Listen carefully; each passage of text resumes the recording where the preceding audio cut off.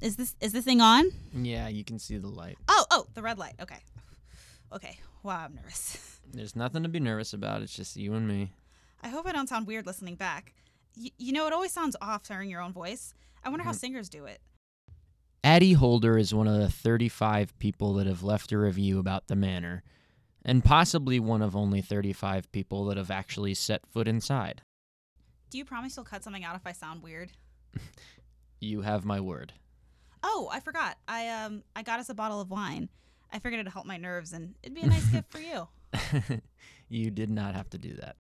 No, but really thank you for coming over to my house. It's no problem. It would take an everyday person all of 5 minutes of conversation with Addie to realize what a charitable soul she is.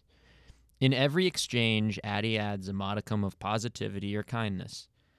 I imagine trying to get Addie angry would be an incredibly difficult task.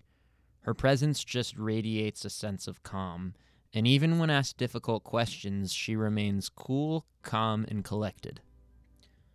My name is Charles Aramon, but you can call me Charlie. And this is the Innkeeper.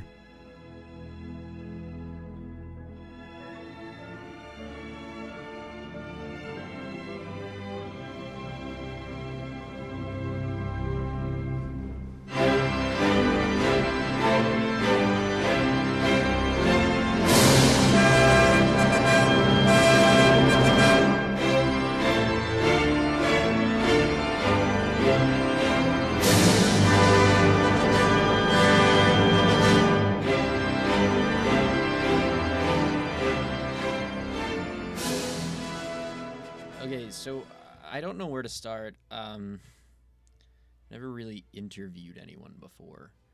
But when I saw your posting on Airbnb, you basically seemed like the most approachable person. And so I'm sorry for kind of stalking you on Airbnb and on Facebook and on LinkedIn. It's really no problem. Okay. Cool. Tell me about yourself. There isn't much to tell. You told me you moved recently? I used to live in SF in California, and I moved here. So you didn't have any friends or anything? No food, no family? Anything? Yeah, I've kind of put it behind me. I don't really think about it anymore. I don't remember it as much anymore.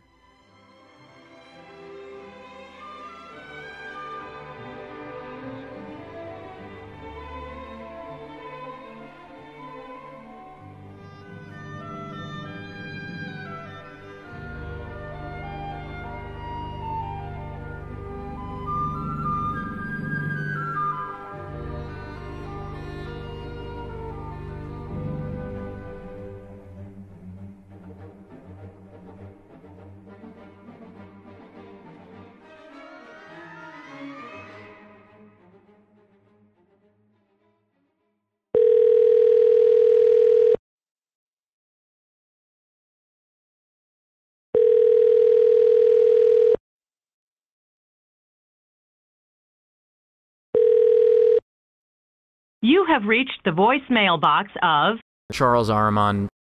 At the tone, please record your voice message. When you are finished recording, you may hang up or press pound for more options. Hi, Charles? I'm sorry to be leaving you this message so late on your phone, but wow, it's already past midnight. Again, I'm really sorry. I just needed to tell you. I lied. I didn't go to the manor just to get away after my mom passed away. Well, I mean, I did, but that's not the full story. You see, I grew up always wanting to get along with my mother better than I actually did. I would think of different ways to please her and obsess over any idea I could come up with. I noticed she liked to cook, so I cooked all the time. She once mentioned how I was great at playing the bassoon, and I played concert band for years. I grew up to be a people pleaser because I could never please her. But no matter what I tried, we were never close. When I became an adult, I could feel her pulling away even more. She barely showed any interest when I described my job or who I was dating. But once I got married, it was like a spark lit within her. She would ask me time and time again if I were ready to have a child, and I was over the moon at finding a way to finally connect with her. Motherhood would be the thing that finally brought us together. I excitedly convinced my husband that now is the time to have a child, only to find out that she was asking if I wanted to have a child because she disapproved of my husband and didn't want her grandkids to be a certain skin color. When I realized this, I was shocked and immediately cured of wanting her approval. I pushed her out of my life easily, but a few months after I'd just cut her out of my life, she passed away.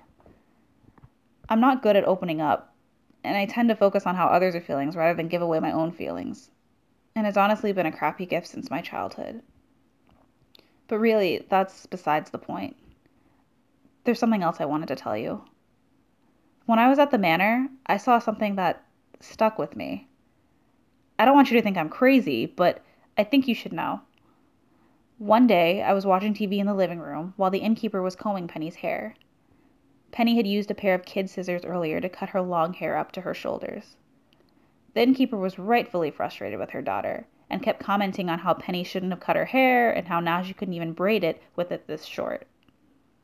The next day, as I went down to breakfast, I noticed Penny woke up with her hair down past the middle of her back, easily 6 inches longer than it had been the night before.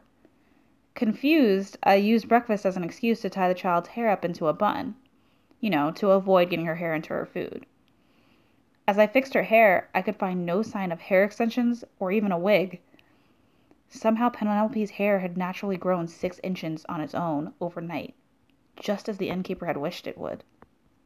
Sorry, again, I know it sounds weird, I thought you should know. And sorry for wasting your time earlier. Our whole interview was me asking you questions and sidestepping anything you'd ask me about my mom. I hope you now understand why. And good luck with your investigation, Charles. Okay, I don't know if you can hear this, but since I opened my computer, it's just been repeatedly making this sound. What the fuck is this? Seriously, what the fuck? How do I stop it? Stop! What the